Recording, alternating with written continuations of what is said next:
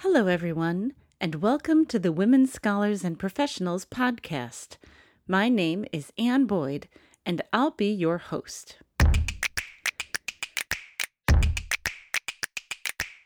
We at Women Scholars and Professionals are here to support women in their God-given callings into the university and beyond. So if you're a graduate student or a faculty member, an administrator or a student in professional school, a scholar in between jobs, or simply a person who supports women in the academic world, then this podcast is for you.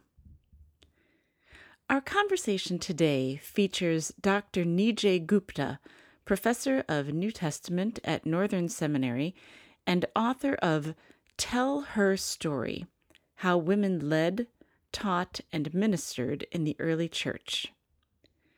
In our conversation, Nijay shines a light on women leaders in the Bible, explaining their roles and their authority through a close reading of the biblical text and a rich description of the cultural context of the day. Nijay talks about some common misconceptions we have of women in the early church, and he encourages us all to read the Bible with an openness to being surprised by God. I really enjoyed talking with Nijay and hearing his delightful combination of enthusiasm and scholarly expertise, and I've included a bonus at the end of the podcast where Nijay offers his thoughts on Bible translation. So let me tell you a little bit more about him. Nijay Gupta is a professor of New Testament at Northern Seminary. Previously, he was a professor of New Testament at Portland Seminary, where he also oversaw the master's thesis program and advises doctoral students. He is the author of the book Worship That Makes Sense to Paul and Prepare, Succeed, Advance, a guidebook for getting a PhD in biblical studies and beyond, along with Bible commentaries and over a dozen academic articles in theological journals. Also, good news, we have a special offer for you from InterVarsity Press, a code for 30% off of Nijay's book when you pre-order it at ivpress.com. The book comes out on March 14th, but the discount is available between now and March 21st, 2023. Just enter the promo code WELL23, WELL23, and I'll put it in the show notes too. So let's dive right in. We're so glad you're here with us. I want to talk about your book, Tell Her Story, but first I'd love to hear a little bit about your story. Tell us what drew you to the study of women leaders in the early church. Yeah, thanks for the question and the discussion. I get this question a lot, and I kind of have to do kind of a walk down memory lane to kind of think through, where the passion and interest started. I would say it goes back to my seminary days. Before seminary, I grew up and the Christian circles I was in was very traditional. John Piper. These were the days of John Piper. Right. These are the heydays of John Piper and Wayne Grudem. I don't think I was passionate about complementarianism or anything, but I just sort of took it for granted. Mm-hmm. And I went to seminary at Gordon Conwell. And I think starting seminary, I was sent this message kind of almost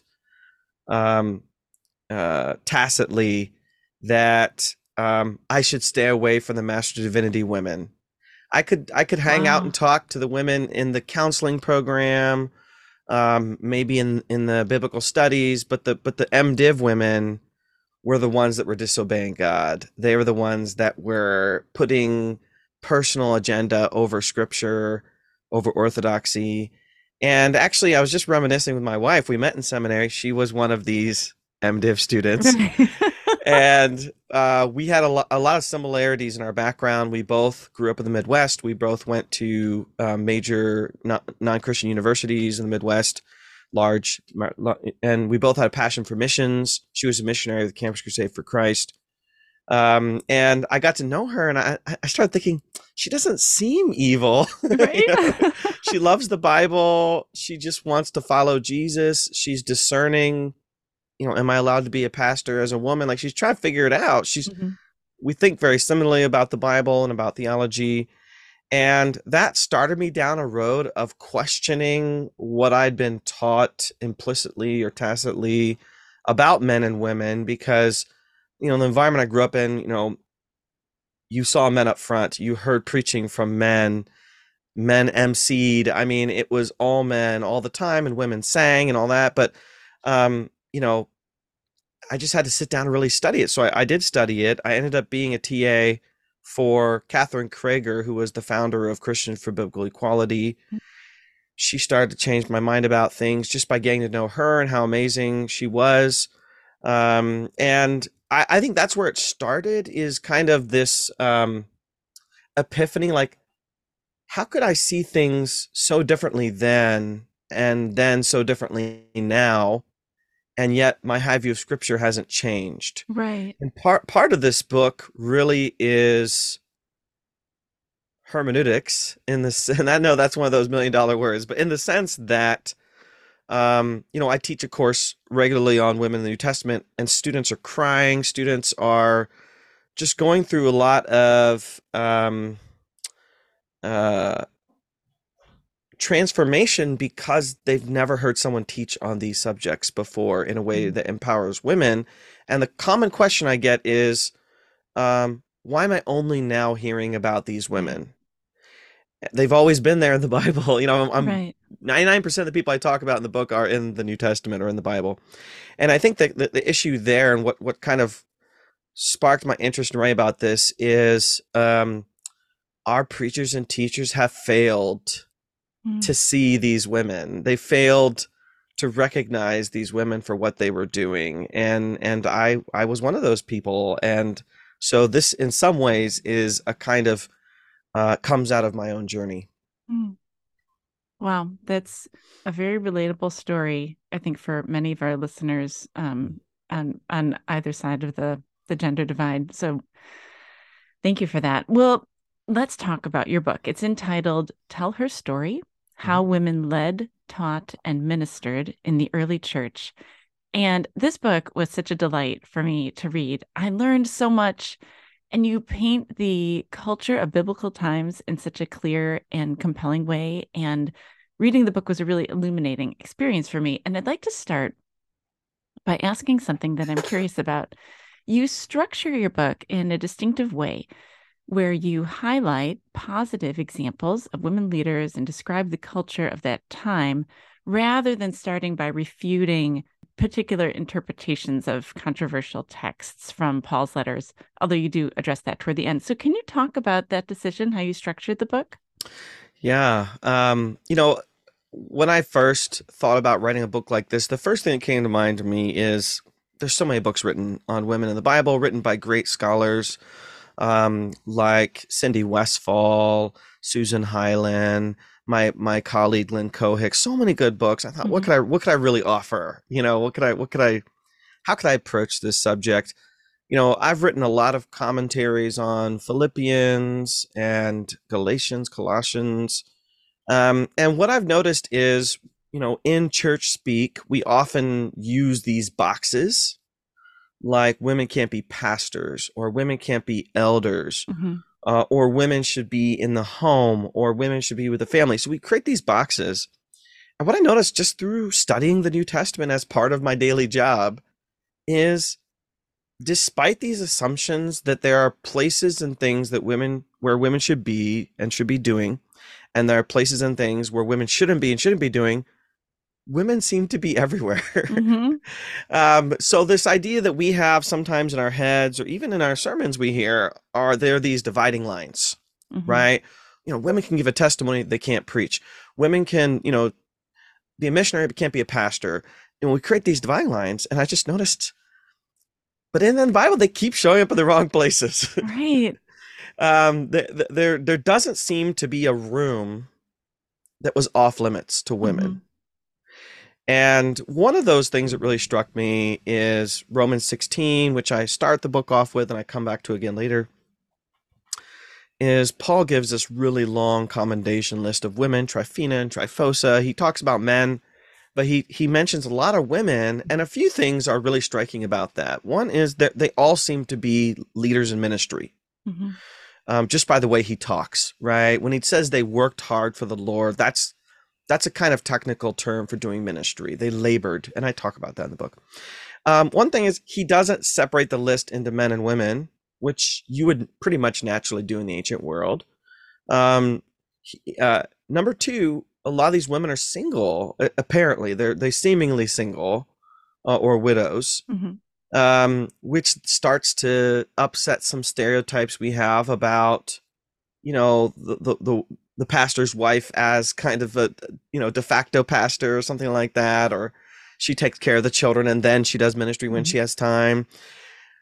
So this text upsets a lot of the stereotypes that we have. So I thought, okay, an interesting approach would be, instead of starting with a prohibition text, which start with, hey, women don't. Right. Let's start with, what are women doing? Where are they doing it?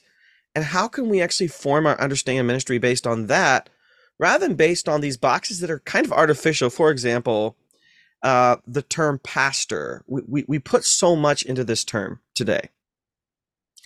Ordination, pastor, and the term really isn't that used that much in the New Testament. And it isn't really something that we can say women or men can or can't be pastors for these reasons. So we have to be talking about other terminology.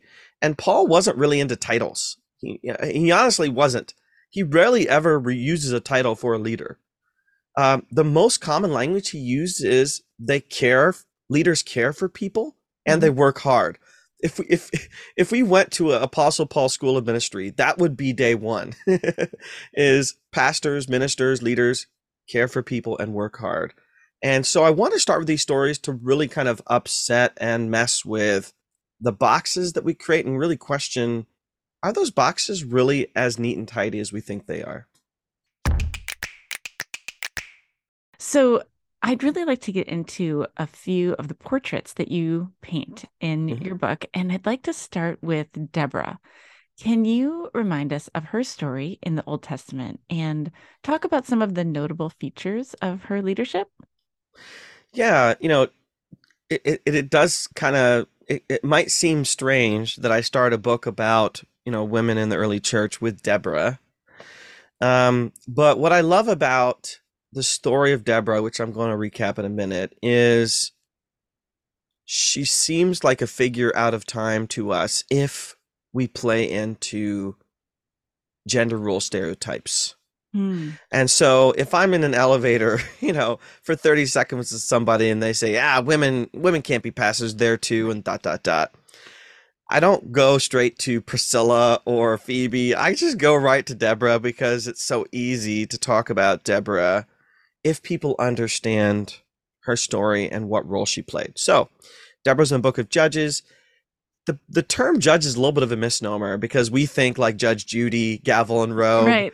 And that's not exactly what a judge was. A judge, we have to think about the period of the judges as after Joshua and before the monarchy, right? The kings. And so you had this vacuum of leadership. You have Israel in the promised land.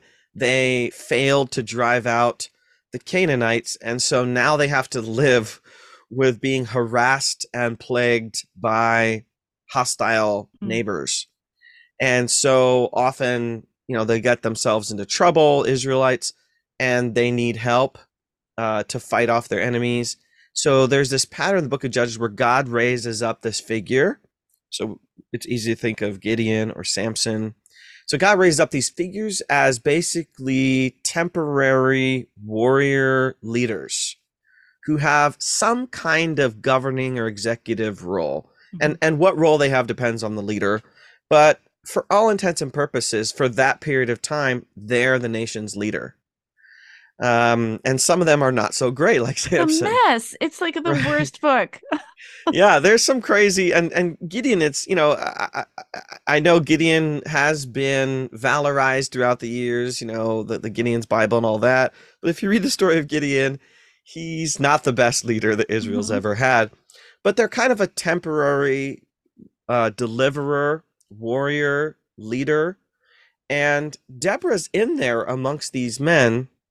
What's interesting about Deborah, a few things are really fascinating about Deborah. One is the other judges don't actually do any judging. Mm-hmm. Not in the sense that we think of judging, but Deborah does. So she kind of has a adjudicating seat where people can bring cases to her, kind of like Supreme Court cases. And I just think of a long line of people with grievances, and they come to her, and she's judging these cases according to the law, the Jewish law. And we're meant to even imagine Moses, who had a similar kind of role for Israel. There's some similarities, some parallels there.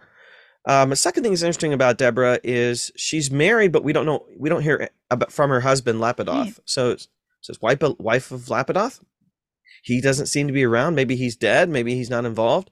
Third, she's a prophet. What does that mean? It means she has special spiritual insight from God, and she's expected to use that to guide and lead the people. That's not said of Gideon and Samson in the same way. So there's this, I'll just recap really briefly. She's in power. She's meant to help Israel. There's this enemy that they're meant to fight. And the leader of the army, of the Israelite army, Barak, is supposed to go fight that enemy. He wants Deborah to go with him. She's not supposed to, but she does. She does. And then it's actually a woman that ends up killing the enemy. But the Israelites ultimately have victory over their enemies. And there's this song in Judges of victory for Deborah and Barak. The reason I bring up that song is you will sometimes hear people say, yes, Deborah was a judge. Yes, she was a leader of the people, but she shouldn't have been. It should have been a man, and a man didn't step up, and Barak didn't step up, and all of that. But actually, that song of Deborah and Barak is a hermeneutical key to tell us what the author of Judges thinks about Deborah. And that song, if you read it, is nothing but positive. And it actually focuses on Deborah and not Barak. They sing together, but the song, it actually hails the victory as Deborah's. It says, she arose a mother over Israel, which is what I kind of named the chapter. And so we can conjecture all day long about whether she should have been judged, but Judges 5 tells us that she was a great judge. So you're saying that if in the scriptures, the message that she shouldn't have been judged wanted to be conveyed, that maybe in that song it would have been, well, she's second best, but we're glad we had her. But it's totally different. Yeah, or it would have just focused on Barak because he's the military leader, and she just kind of went along maybe as a prophet. You could make that case, but not with that song. If we didn't have the song, then it's kind of maybe flip of a coin. I don't know. I do think there are a lot of clues. We're meant to see her as a new Moses, just from Judges 4. But Judges 5 to me is crystal clear. And if you read that, there's an interesting focus on women. There's a focus on Deborah. There's a focus on Jael. And there's a focus on the mother of Sisera, which is the enemy, waiting for Sisera to return, and he never does.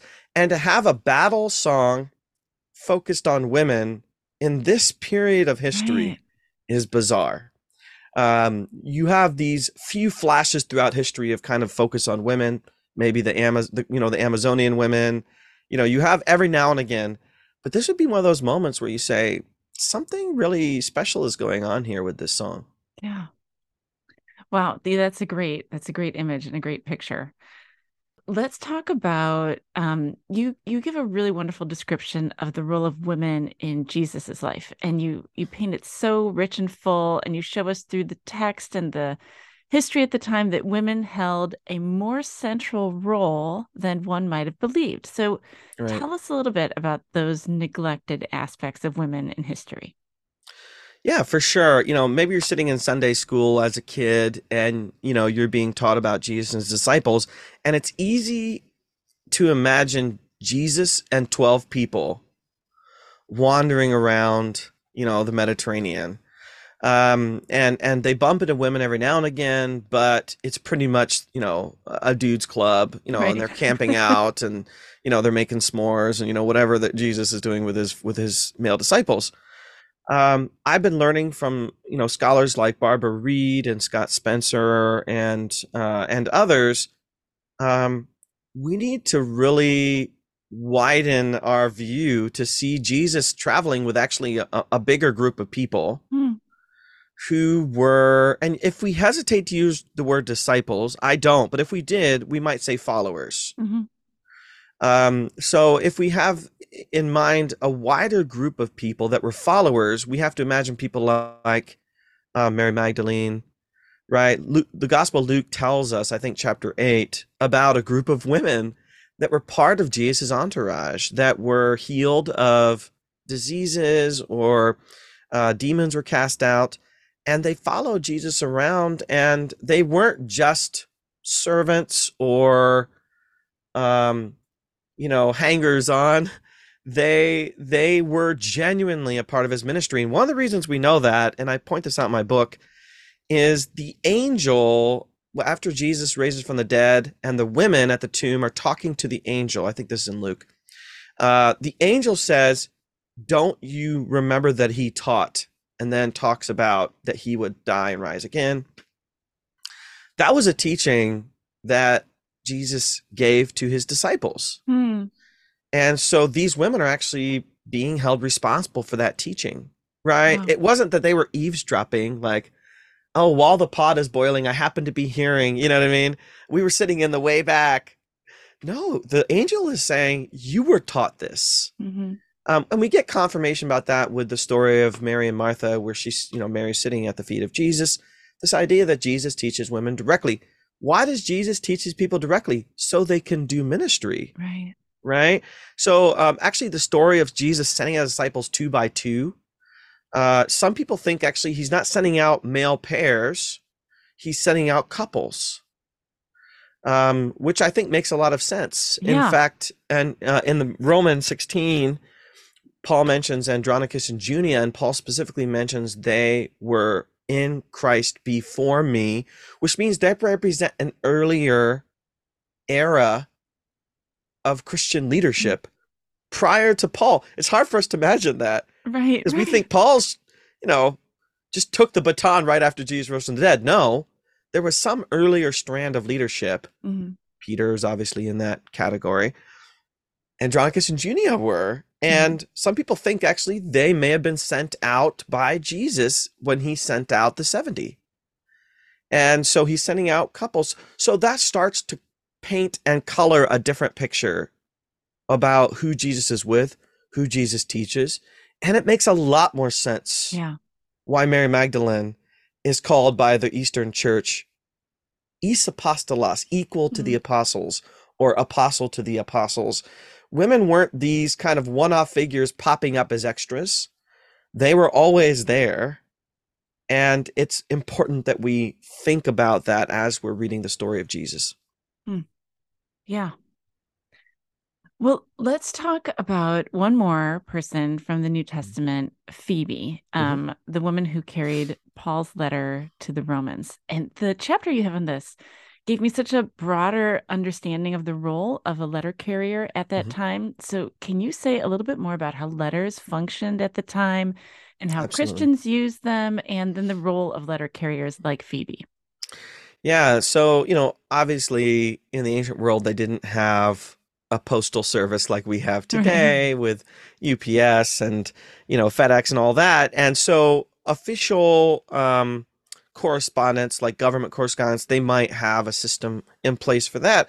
But private correspondence, you had to figure out how you're going to get your document from you to who you want to receive it. And so you had a few options. You could hire somebody, a professional courier, right? And that's expensive. And it's also like, are they going to open the letter? Are they going to lose the letter? There wasn't insurance, you know what I mean? You could send it with a slave, and perhaps Christians did that sometimes. A slave who was, skilled at travel. Or most commonly, I think you sent it with a friend, a trusted friend. And the early Christians, we get the sense, did that. We have people like Epaphroditus in Philippians that's mentioned. We have Tychicus in Colossians that's mentioned. And in Romans, we have Phoebe. Now, letter carriers, that might be kind of a misnomer because it makes us just think that their job is to drop off a letter, but they're traveling sometimes hundreds of miles without a car. Right. Right. I don't, sometimes I drive to my friend in Eugene, which is 2 hours away, and it's a long drive. It's like 80, 90 miles. It's a long drive, and that's in a car. So imagine going 80 or 90 miles by foot or on a horse or on a donkey or whatever. Long, long way to go. So you got to make sure this is the right person for this job. And they're not just going to show up there, eat a banana and head home. Right? They're going to stay for a while because they're tired and it takes time to recover and you'll need money and resources. I mean, all kinds of stuff. So the idea that it's just a return delivery is very unlikely, especially if you're traveling hundreds of miles or dozens of miles. So all that to say, letter carriers end up being more like agents of the sender, especially when the information is professional versus, here's how I'm doing, hope you're doing well. If it's kind of a here's how I'm doing, you might wait till someone's going to that area and just have someone drop it off for you. But for the apostles, this was kind of life or death correspondence. I mean, this official teaching, right? This is huge. And so we know Phoebe is in kind of the Corinthian area, Cenchrea. Paul's with her. And he sends her, and we know she's going to be there for a while. This is the imperial city. Like, this is the capital city. It's a big deal. And so he's sending her to a church that has never met him before, and with a 16-chapter letter of heavy substance, and they're going to have questions. Right. Because he says some provocative things in that letter. Multiple times he talks about the problem of shame with his gospel. So they're going to have some issues and concerns about his gospel. He's already aware of that. Who are they going to talk to? They're going to talk to Phoebe for two reasons. One is she's the messenger, right? She's the face of Paul for all intents and purposes. Two, she's eventually going back to Paul. There's lots of questions about what she's doing in Rome. Is she there on personal business? Is she there to do ministry? I think she's there to do ministry. But even if she wasn't, the fact that she's sent by Paul and going back to Paul makes her a proxy. So these letter carriers often functioned as an extension of the authority of the sender. Yeah. So, for example, in the Gospels, the parable of the wicked tenants, right? So you have this owner of a farm. He hires tenant farmers, and then the owner, goes away to live somewhere else, and he wants to reap the profit. So he sends his slave, and they kill his slave because it's like, we're going to keep this for ourselves. Then he sends another slave. Then he says, okay, I'll send my son. They'll respect him. Right. Then they kill the son. And then what does the father do? He says, I'm going to kill them because killing the son is like killing me. This gives us a glimpse into this concept that these messengers aren't just messengers. Right. They're an extension of the sender. And it's not always that way, but I think it's that way for things that are really important like this. So if we paint the picture that way, the Romans 16 is really important. Paul's commendation of a woman, Paul's sending of a woman, and in his investing of authority in her. Something I point out in the book that I don't think people really think about is Paul knew lots of men, leaders in Corinth. He had Achaicus, he had Gaius, he had Stephanas, right? He had a bunch of men to choose from, and he chose her. Now, like you say, she's already going, okay, but this is a really important letter. He could also send Stephanas. Yeah. Right. He could also send Gaius, but he sends her apparently by herself. I mean, she may have traveled with an entourage. But a lot of weight is on her shoulders. Yeah. That is so fascinating. It makes so much sense.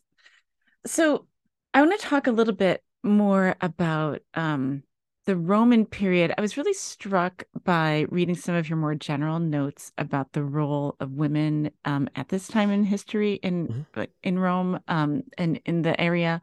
And it seems that modern day readers make a lot of assumptions about women's role at that time that are simply not true. I mean, you've already been discussing some of them. So, what are some of the common mistakes that we make in the stories we tell about that culture today in these times as we're thinking about it? Yeah, this is really important because we play into a lot of assumptions and stereotypes about ancient women that just aren't true. Mm-hmm. And we have that because those stereotypes make sense to us and they're easy to understand and teach. Um, and those stereotypes exist, but they're inaccurate. So let's just talk about a modern anecdote that is really important. And that is when John MacArthur said about Beth Moore, "Go home," right? That the famous Yeah. two words that, represent how people think about gender roles and biblical ideals in biblical times. Mm-hmm. That, the man's sphere is business, ministry, and the woman's sphere is home and family. Mm-hmm. Now, in the Roman world, that is what you might see on signs or kind of in kind of cultural stereotypes. But the on the ground reality was very different. So I like to talk about the way we think the ancient world works as kind of a Little House on the Prairie Mm-hmm. approach, where we think, mother is, sewing and daughter is cooking and son is out chopping wood, and the father's out hunting. And that's probably true in the ancient world in rural areas, but especially in the Roman world, it was a very diverse metropolitan context. And one thing we have to understand about the Roman world is there were multiple layers or indexes of power. Mm-hmm. One index was gender. And so that's why we have those stereotypes, Mm-hmm. right? So if saw statues of women that were, created by the empire, most of them are going to be trying to broadcast a message of the domestic woman. Mm-hmm. But another layer of the power index was class, social Mm-hmm. class. And so if you were a woman of high class and wealth, um, there were a lot of opportunities. Mm-hmm. They might not be official, like you can't be governor, but you could wield a lot of social power, kind of like social media, Mm-hmm. where, you might not, be royalty, but you could have 20 million followers because you're popular. Right. Class kind of gave you another mechanism for wielding influence. Another index was productivity or efficiency. If, think about athletes, Mm-hmm. right? Today, think about entertainers. They have to fight gender discrimination, but if they're really, really good, they could be really successful. And that was and the Rome loved that Mm-hmm. because if you could bring notoriety, money, power to Rome, they could overlook certain things. So you could have women who could wield power in politics as the spouse of a politician. You could have women wield power in religion, which was very important to life in a way it's not the same in the United States today. In business, if you were great at business, Mm-hmm. we see analogies to this today, right? Where, women in the entertainment industry before the civil rights movements could wield a lot of back channel power. Yeah. So we can conceive of that. So when that reality is more present to our awareness, it's not so strange to have a Phoebe. It's not so strange to have a Priscilla who teaches Apollos, because these things were not absent from wider culture. I want to ask you another question. It's so many questions reading this book. It was so stimulating. I was really struck by something you wrote in the appendix. You have an appendix where you talk about Paul's letters and those kind of tricky passages. Yeah. And you write about some of the disappointment that present day readers can feel when reading ancient submission texts, wives submit to your husbands, and those texts that don't seem to reject the oppression of women. And as you reflect on the way our culture today is more equitable, you say it is simply that the New Testament writers did not have the capacity to imagine that ultimate good end, let alone articulate it in their own time. And then you share this amazing story, really, really tender story from your own life about your daughter's illness. Can you share that here? Yeah, so just to kind of set up the story, my students do feel disappointment when they read, many of them, when they read the submission passages, because they think, how can the Paul who wrote Galatians 3:28, neither male nor female, Jew or Gentile, slave or free, how can he also write the household codes that reinforce gender submission, submission of women and slavery? How could that, how can do that? And they feel kind of betrayal, almost a betrayal by Paul. And they ask questions like, why wouldn't he say women be free? Why wouldn't he say slaves be free? So I've been in dialogue with my colleague, Scot McKnight, at Northern Seminary about this a lot, because Scott's done a lot of writing in this area. And Scott made a comment that really stood out to me in one of his books, and it's that Paul was blind to the evils of the institution of slavery. What he meant by that was not that he didn't realize that slaves had it bad. Paul knew that slaves had it bad. That's why he says, treat your slaves well. But Paul didn't have the full gospel imagination to think about the whole world accepting abolition, right? He just didn't have that. So that led me to think about, are there situations where that happens to us, where we kind of yearn for something, but our imagination isn't big enough? And my daughter, Libby, had cancer from ages 1 to 3. She's 11 now, cancer free. Praise God. Amen. I remember when we were in her early days of chemotherapy, and she had leukemia, so urine chemotherapy for a long, long, long time. We get these pills, and she was really small, so she couldn't swallow pills. So we'd have to crush the pills. And I remember the doctor saying to me and my wife, you're going to be tempted to not give her all of the powder, because we'd had mixed it with apple juice. You're going to be tempted to, because we use a pill crusher. You're going to be tempted to not put all of the chemo into the apple juice when you squirt it into her mouth. And I was like, why? And I realized later, as I was crushing the pills, there's a skull and crossbones on the bottle because it's toxic. And I had to wear gloves, surgical gloves, when I crushed the pills, because the powder shouldn't touch me. And I had to wear a mask. This was, 2012. Yeah. I had to wear a mask when I crushed it because I wasn't supposed to inhale. And I'm like, I'm an adult. She's a 1-year-old. Right. And I have to put this in her. And essentially, the reason why your hair falls out, the reason why you have mouth sores, throat sores, is because it's poison. I mean, it's essentially poison. And yet, this is the best treatment we have now. And it's barbaric. And I bet 100 years from now, we'll look back and say, that was crazy. That was crazy that we thought poison was the best way to treat chemotherapy. Now, it worked. And she's cancer free.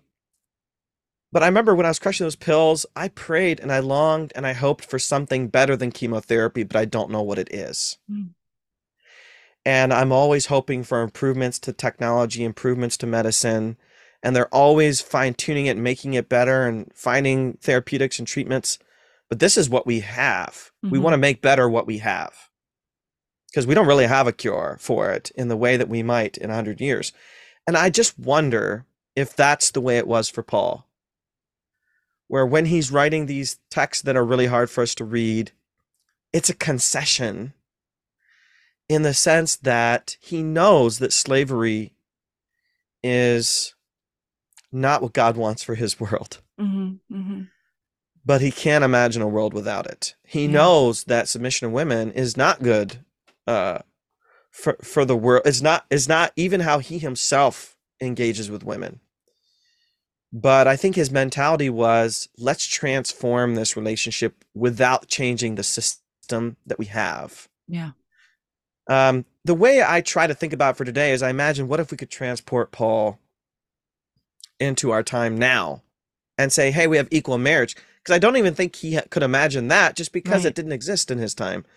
I think at first he'd be like, what? That's crazy. And then we'd start showing him relationships that are healthy and vibrant and good.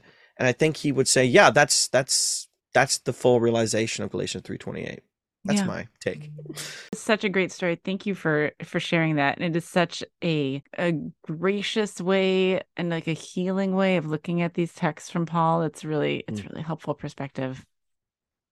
Well, I want to turn now to some practical questions. And I'd like to talk about women in academic and professional contexts and how they can use this book. So first, how do you recommend listeners integrate this book with their own scripture reading? Do you have ideas about that?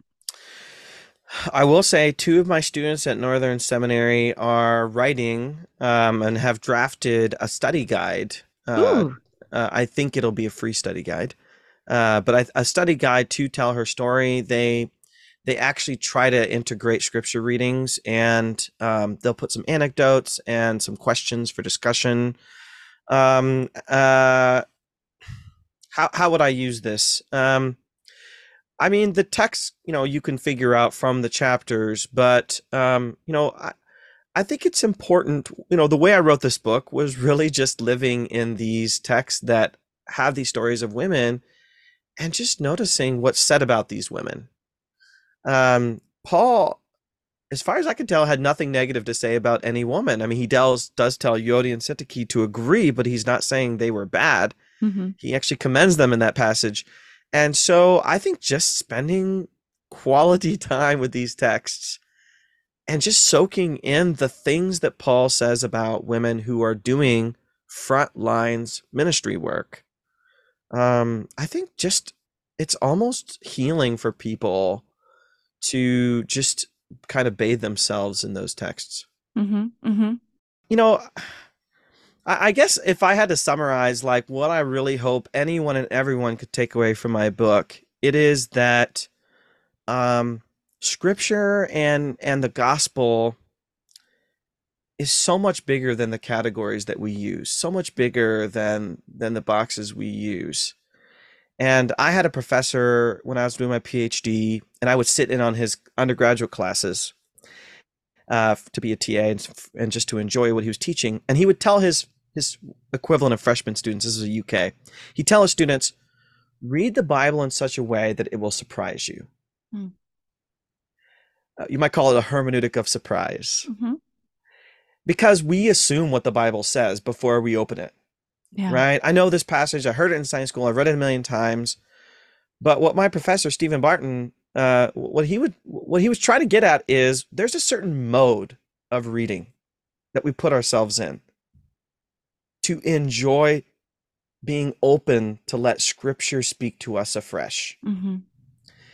And this book is on this topic of women. You can do it on other topics too, but that's really what I want people to do, is really open their hearts and minds to what God is saying, and not just what they think God is saying. Mm-hmm. I want to ask how readers can follow you and your work. What's on the horizon? I have heard from some people I know in the publishing industry that there is a special dictionary coming out. So can you tell us about that? Yeah, absolutely. IVP has been wonderful to work with. They obviously did Tell Her Story, but coming in April is the Dictionary of Paul and His Letters, second edition, which is one of these, great big academic dictionaries, but it's affordable. It's great for pastors, students, scholars. It's kind of one of those must-have things for students and scholars and pastors. I was privileged to be an editor with my colleagues Scott McKnight and Lynn Kohik. So that's exciting. But if you want to kind of, stalk me a little bit or follow what I'm up to, I recommend, I have a blog called Crux Sola. You could just Google my name and you'll find it. We'll put all this in the show notes too. Yeah, I do academic stuff there. I do book sales and, what's going on in publishing world. Also, I have a podcast that I co-host with my friend Dr. AJ Swoboda called Slow Theology, which is kind of about Bible theology and spiritual formation from two guys that just want to be honest about our ups and downs with Jesus and in this messy world. And I have a magazine column with Fathom Magazine, and I'm doing a series right now on the Bible and emotion. It was such a joy in this interview to get a real sense of Nijay's love for learning and love for Scripture. I know that my own Bible reading has already been enriched through reading Tell Her Story, and I hope you might pick up a copy for yourself too. Remember the discount for Nijay's book, Well23 at ivypress.com, and if you listen to the end of the credits, you'll get to hear a bonus from our conversation where Nijay offers some practical thoughts about Bible translation. The Women Scholars and Professionals podcast is hosted by me, Ann Boyd, and is a production of InterVarsity Christian Fellowship. We acknowledge that the opinions of our guests may not necessarily represent the ministry, doctrine, or policies of InterVarsity.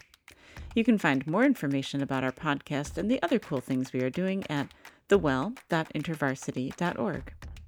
Our work is funded solely through the donations of our listeners and supporters, so if you enjoyed this podcast, you might consider joining our support team by donating even $10 per month. You can find out how to do this at our website. To ensure others will find and enjoy our podcasts as well, please consider rating and reviewing our podcast and sharing it with others. And as we close, listen in to this excerpt from my interview with Nijay. Yeah, let me say, I love studying Greek. I'm a Greek nerd. I've taught Greek for years and years, but I don't want to give anyone the impression that they can't trust their English translations. Our English translations, the people that make them, they are very well trained to do that. So I don't want my book to come across as telling people their Bibles are lying to them. Right. At the same time, there's an Italian proverb that is often used by translators, which is tradutori, which means translators are liars. And the reason we have that proverb is because every translation is going to be imperfect because languages are not fully compatible. Yeah. And so if you know Spanish, you're trying to translate a phrase, it's not going to be a 100% correspondence. It's going to be close. Mm-hmm. It's going to capture the gist. But it's like that with Greek and English. English is going to give you a close approximation, but it's not going to be perfect. And the reality is, scholars agree on a vast majority of what things mean in the Bible, 99%. But that 1%, we're still learning. We're still struggling. We're still growing. Now, that's hard for people sometimes because they want everything to be neat and tidy and perfect because it's God's word. I believe God's word is perfect. Mm-hmm. Our understanding of it is imperfect. Mm-hmm. And so we're always figuring stuff out. I have the privilege of serving on the translation committee of the New Living Translation, and we actually do periodic updates and revisions. I've spent about 100 hours working on some revisions that we're going to do on it. And those revisions aren't because the Bible's wrong or anything like that, but because we're trying to just perfect or get closer to the best possible accurate translation. Mm-hmm. So what's my recommendation? Don't lock yourself into one translation. No one translation is perfect. And anyone that tells you that, even those translators, have tried to deceive you in some way, Mhm. because it's important that you consult different translations, because human bias is natural. Yeah. We all have bias. And so consulting different translations is going to help you say, oh, why are these translations different? And then you pick up a Bible study, you pick up a commentary, you pick up, or you watch a YouTube video that's going to go into it in more detail. So I encourage people, use a parallel Bible, use Bible Gateway, use different translations, and just notice when things are different as an opportunity to say, why do scholars and translators disagree on this, and study it.